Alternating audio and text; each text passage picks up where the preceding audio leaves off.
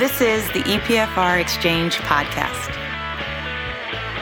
All opinions expressed by Cam, Todd, and our podcast guests are solely of their own opinion and do not reflect the opinion of EPFR or Informa, its parent company. This podcast is for informational purposes only and should not be relied upon for investment decisions. Hi, everyone, and welcome to the EPFR Exchange podcast. My name's Todd Willits, and I'm joined by EPFR's economist Cameron Brandt. We'll walk you through what our teams were monitoring last week in the data EPFR tracks, as well as what we'll look for in the upcoming week. Cam, good morning. I know that you are hoping to get out on the pond or lake or ocean this past weekend. How was that trip? Well, of course, dealing with the attention spans of a 9-year-old, the pressure was definitely on to deliver. But I think he went away happy. Good. Well, speaking of attention span, it certainly seems like China was dominating people's focus in the past week. I saw a lot of headlines in different sectors. Do we see a broad shift in sentiment from investors towards or away from China in the past week? We certainly saw investors react, but it wasn't the reaction you might have expected. Flows into China, the China equity funds we track jumped to a 15-week high. Over 3.5 billion came in.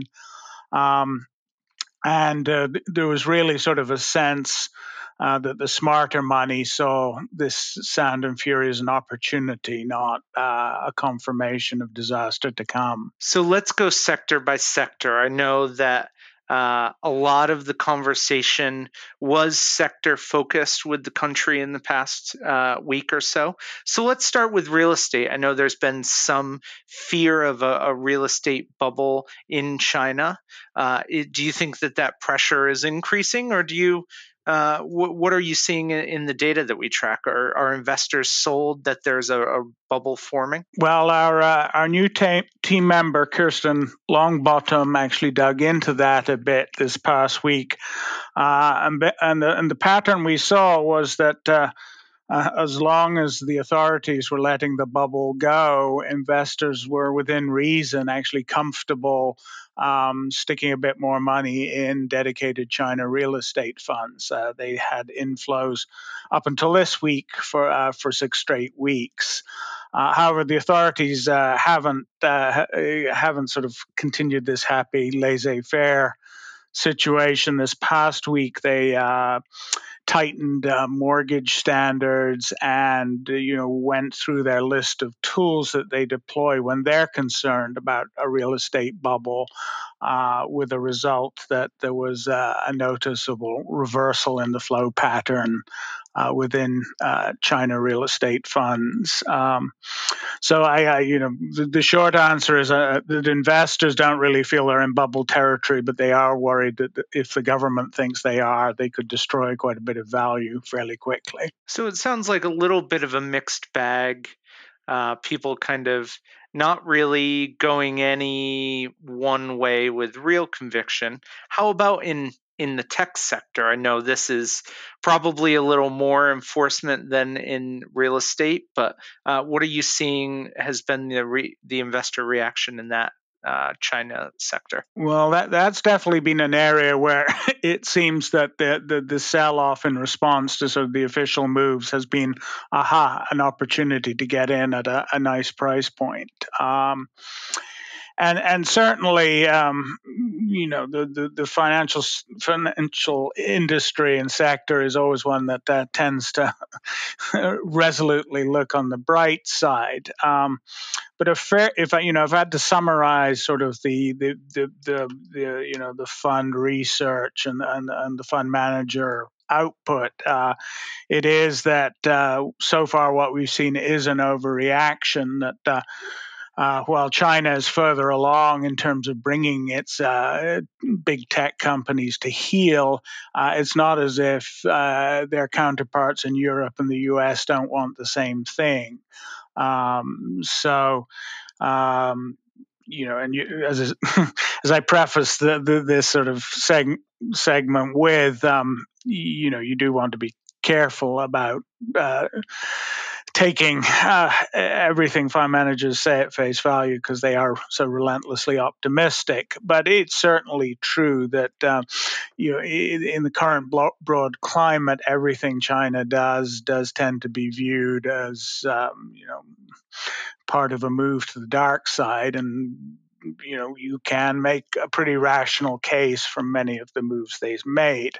Now, I certainly think that there's a strong political element in this, but I agree with sort of the general consensus that they're reflecting a sort of a broad move that is not confined to China. Right, and we're seeing it in other markets, just dealt with in at different speed and in different ways. Right. We don't have the tools of a one-party state to do it. If we did, I strongly suspect Facebook would be a very different animal. They are going to be in the metaverse soon, so it doesn't matter. Yes.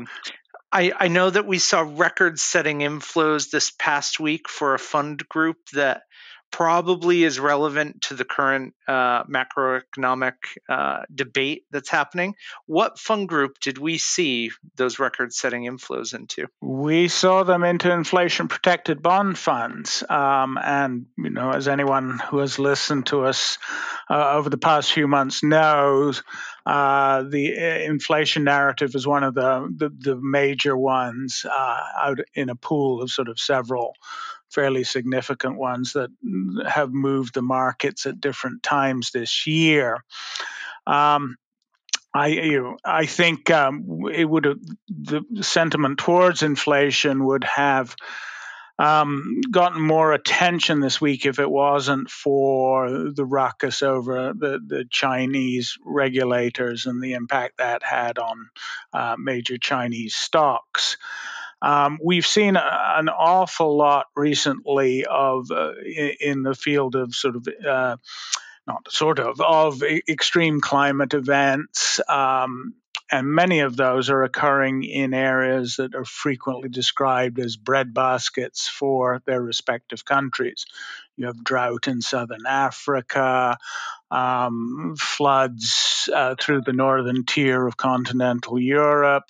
You have an extended drought in the west of this country and into California, which is a major agricultural producer. Selective areas of South America are also experiencing drought. Asia, China's breadbasket area has been hammered by massive floods.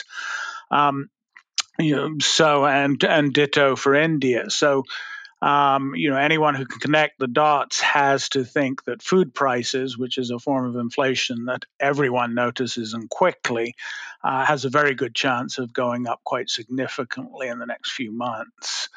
Though there's been a little bit of a lull recently and central banks have been making all the right noises, I think anyone who's sort of paying attention to the bigger picture can easily see inflation sort of moving back to the sort of the top of the narratives that drive the market at the moment. And I know that last week, one of the core inflation measurements that the Fed uses was up, 3.5% or just above 3.5% last week? Right. There's still plenty of signs that inflation pressures here and in Europe. One of Germany's closely followed numbers is at a 13-year high. So, though the sort of aggressive talking down by central banks has had some effect, the underlying causes for the debate certainly seem alive and well at the moment. So you mentioned a few environmental events over the past couple weeks. In a week last week that saw fairly widespread smoke hit the major East Coast cities from West Coast fires. It feels like this is all a culmination of unfortunate marketing for ESG fund managers. They have a lot of talking points at their disposal. I'm actually a little surprised we didn't see larger inflows into ESG funds in the past couple weeks, given what's happening in the world. Do you think that fund group is maybe hitting a little bit of resistance, or what do you think's happening in that group? A little bit of resistance, I think, is the right way of putting it. For the most part, those fund groups are still getting fund levels, fund flows at a consistency and level that many other groups would kill for. But momentum in terms of those flows definitely peaked early this year for a variety of reasons. Perhaps best summarized by the fact that ESG is now mainstream. It's no longer a newcomer shouting from the sidelines. It's down in the ring, and people are sort of giving it the kind of scrutiny more established asset classes get. And in areas like transparency and the real greenness of their portfolios, a phenomenon generally referred to as greenwashing. There's some questions they need to answer. I've always felt there was going to be some stress points here, not out of any sort of malfeasance, but there's a tremendous disconnect between the financial time that these funds have to operate on, basically having to prove quarter by quarter that they're doing a decent job and at least matching the market. And the pace at which the goals they pursue play out.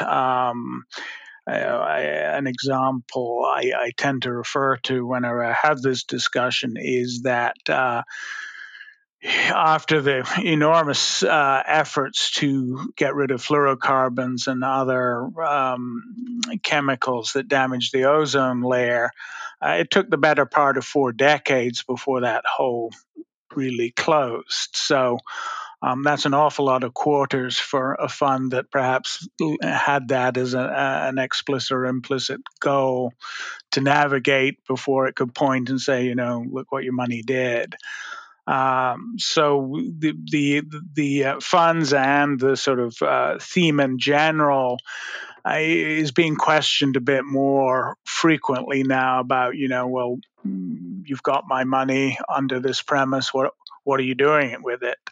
And they have to answer 2 questions, because it's what are you doing with it to get me a decent return, and it's what are you doing with it to sort of achieve the promises that you seem to be making as part of this sort of broad theme. I don't think it's going to go away. And obviously, as you say, the likely impact of what we've been seeing around the world recently is certainly going to keep flows at their current level, if not nudge them higher as we go in. But I think, it will. The initial euphoria that propelled so much money into them over the past 4 years, I do think that is beginning to fade, and a more hard-nosed scrutiny is evident. So, Cam, what are you and the team scrutinizing yourselves this week?